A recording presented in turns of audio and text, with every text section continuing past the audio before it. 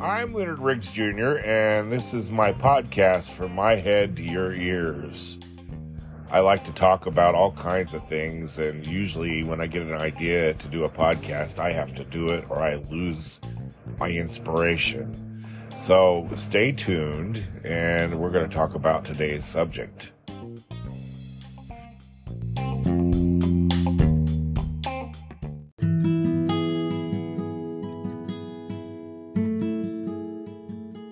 I'm Leonard Riggs, and this is my podcast, From My Head to Your Ears. And as I've stated many times, I get an idea for a podcast, and I just want to go record it. And this is the case because I just watched an interview with John Easterling and Chloe Latanzi about his wife and her mother, Olivia and John. And for a long time, I was trying to find the words to express what Olivia meant to me. And I couldn't quite come up with the words. A lot of people think that's a silly side of me being a celebrity worshiper, but I'm not really a celebrity worshiper. I just really liked her as a human being. And obviously, it started out, she was beautiful and she was a crush and all that. But later, especially in the last few years, when I have actually gone through a lot of heart-wrenchingly heartbreaking things in my life, she was a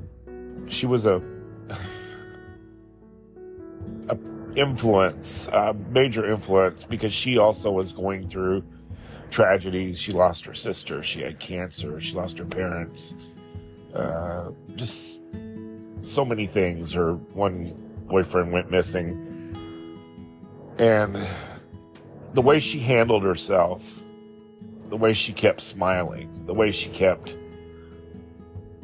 a positive frame of mind was very influential to me. Because her whole belief was to live life with grace and gratitude and be appreciative of the life that you have now, to live in the now. And that spoke to me a lot. When my father died, it was probably the lowest point of my life. And I cried from my soul when I saw my father laying there lifeless. And I love my father, my dad, so much. That was the worst. And I thought of her. And actually, ironically, she came out with an album about dealing with grief that very year, just a few months after my father died. It was just, the timing was just amazing on that. And that music helped me a lot. One of her songs was called Stone in My Pocket, how that grief is a weight in your pocket. It is. But she also was enjoying life, and running out and watching the sunset and enjoying the things that God gave us to appreciate. She was touring. She was doing a Vegas show when she found out her cancer had returned, and actually had a bout with cancer that she didn't tell anybody about. But she lived up to her obligations, and I remember she would do meet and greets after the show, and when her cancer had come back and she was in such excruciating pain, she would still do those meet and greets, but at the point where she couldn't, it was taking just pretty much all of her energy to do her show, she kind of stopped the meet and greets, I think, if I'm not mistaken. But I remember fans being really angry, and they had no idea what was going on with her, because she would get up and smile and you wouldn't have a clue there was anything wrong with her. she looked gorgeous, and she got up and she smiled, and the woman was in pain. And she was such an inspiration to cancer patients when she finally had her diagnosis that she had metastatic breast cancer, and it had come back and settled in her spine. And I don't think anybody including me, knows the level of pain that would cause. I know at the end of her life she couldn't walk. And as a matter of fact, if you look at the duet video of Jolene with Dolly Parton, she recorded this in the last months of her life. And she dressed up, put her glasses on, and was smiling and joking. But she had to sit down during the recording because I'm pretty sure she couldn't stand on her own at that point. I noticed pictures where she was being kind of propped up. She did not want people to know her as a sick woman. She didn't want people to know that she was hurting. She didn't want to take away from her. She wanted to be a positive influence to the very end. And she fought for kinder and gentler treatments for cancer, because if you're going through cancer right now, the chemo and all that the cure is sometimes worse than the cancer itself.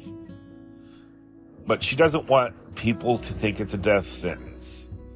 Now, ultimately, it was for her, but also her husband, John, was a botanist and a scientist, more or less, who was using cannabis oils and tinctures to treat her cancer and make her life more, to give her a quality of life at the end. It wasn't curing her, but it also left her painless quite often. Didn't leave her drugged up. Like morphine kind of makes you, She was able to enjoy her dogs and her beautiful land and everything. And it's kind of funny when I think of this is where Olivia's influence in my mind comes from. COVID was such an awful thing. But I think Olivia was kind of a workaholic a little bit. But she was torn between loving her home life and loving her recording career and her fans. She didn't want to disappoint anybody. And she had this down. And looking in hindsight, she was selling off her prized possessions and her memorabilia to raise money for her cancer center. She was cleaning house, so to speak, to prepare for what may come. And pleasing her fans at the same time, but giving them a chance to own a piece of her life and also help her cancer center. Her daughter, Chloe, has had a lot of problems, but if you look at her videos on Instagram and stuff, she's a very sweet girl, loves animals like her mama, has a sweet nature, she's very warm towards people. I actually messaged her back and forth when she was younger, and she was very accessible. And I think she had to stop because there's a lot of crazy people out there, and that was kind of dangerous to do that. But she's like her mama. She appreciates people, and she loves people, and that radiates with her as well. And her husband, John, I think he seemed to be very stoic to me, kind of almost very professional and very well spoken. But he obviously loved Olivia, and he came along at the most that's not what I want to say, perfect time in her life. It was almost like it was God sent that they got together, because he worked so hard on making her feel comfortable with his tinctures and stuff. I think he might have hopefully stumbled upon things that will improve upon cancer treatment. And her hospital, is very, I'm trying to find the words. Her hospital values comfort and comforting surroundings for cancer patients, knowing that that's part of the healing process. They have painting sessions and, all sorts of things that make people, try to forget what they're going through, or not try to forget, I guess, but try to ease what they're going through. It's very much about healing. And when I say healing, I don't mean just getting rid of cancer. Healing's a process for cancer patients, a mental process. It's all kinds of things. It's a wonderful, wonderful hospital, and I think they're one of the world's leading cancer hospitals as well, with research. I know Olivia was immensely proud of that, and she's formed the Olivia Newton-John Foundation in the United States, and all of her energy went to that hospital and cancer treatments and cancer patients at the end. But she did get her legacy in line, and her recordings are finally getting treated, remastered, and re-released to the public. I just saw where Grease was the #1 movie in Illinois, and the most watched streamed rom-com, romantic comedy, for those of you who don't know what that is, in the United States 45 years after it was released. Grease is her legacy. Xanadu is her legacy. Her music, her daughter, her kindness, everything. And I'm proud that I'm a fan of hers. And I'm also thankful that she lived in this world to help me, who is the most negative thinking human being on the face of the planet. I'm always worst case scenario, and I worry, and I actually have to take medicine for anxiety. But she was always a positive voice in my head. Don't Stop Believin' was one of her songs, not the Journey song. This is before the Journey song. Bad days will hurry by, as the line is in the song. And I know she didn't write those lyrics, but John Fair, who wrote many of her hits, wrote them. But I honestly feel that he wrote that song with her in mind. And her music and the way she sang just spoke to me and helped me get through what I think's been a difficult life. I've been very socially awkward all my life, even though I know I talk a lot, even though, oddly enough, the fact that I'm socially awkward and was shy, and what did I want to do with my life? I wanted to be in the broadcast industry.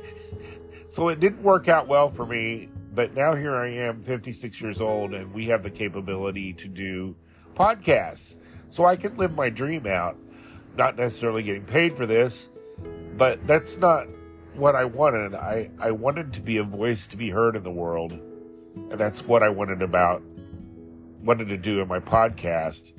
And I didn't get the most support for that, but I love, if you look around, I've tried just about every social media, YouTube, everything, because I like my voice to be heard, which is selfish of me, I guess. I just want to know that I'm here. I'm on Earth. Hello. But Olivia Newton-John, her life mattered so much to so many people.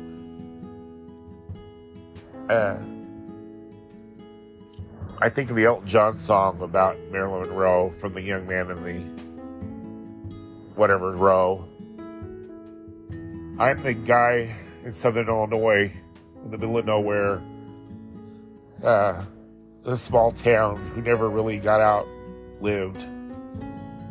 I'm the guy out here I'm the guy. And folks, I'm not crazy. Thank you, Olivia Newton-John, for making the world a little brighter and for being a very positive influence in my life. You can make just about any day a little better with your songs. Your movies make me smile. Your beauty is wonderful. You're great to look at. You are Olivia Newton-John was like looking at a picture of the Grand Canyon or a waterfall or a sunshine or a rainbow. She was just wonderful, and she improved my quality of life so much. And if that's crazy, well, I'm crazy.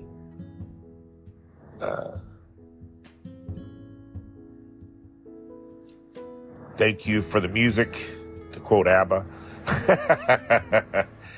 And I'm so thrilled that I get to, months after she has passed, to look forward to a new, it looks like it's 2 volumes of duets called Just the Two of Us.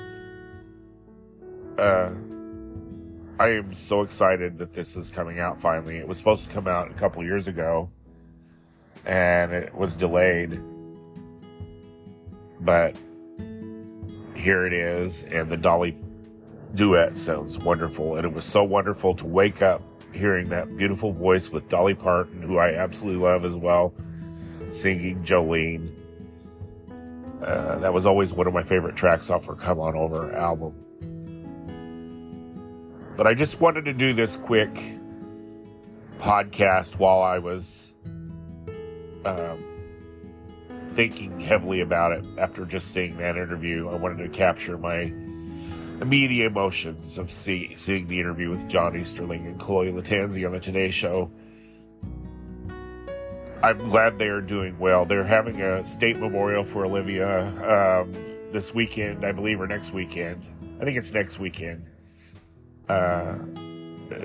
It's been months in the making.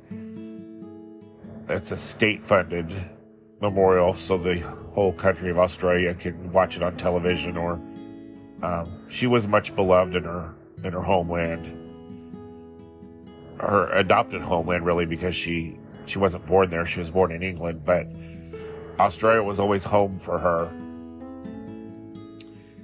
So I think I finally have been able to say what I wanted to say after her death, which she died on August 8th, 2022. I just couldn't find the words, and I think I found them. So I'm going to wrap this up. This was a short podcast. Have a great day, and I hope you find your positive influence in life, or I hope you are the positive influence in life, even better. But thank God for people like Olivia Newton-John. They make the world a better place, and I am proud to have been a fan of hers, and I will always be a fan of hers to the day I die. Hopelessly devoted. And I have to go take care of my mom and my cats, so I'm going to get off here.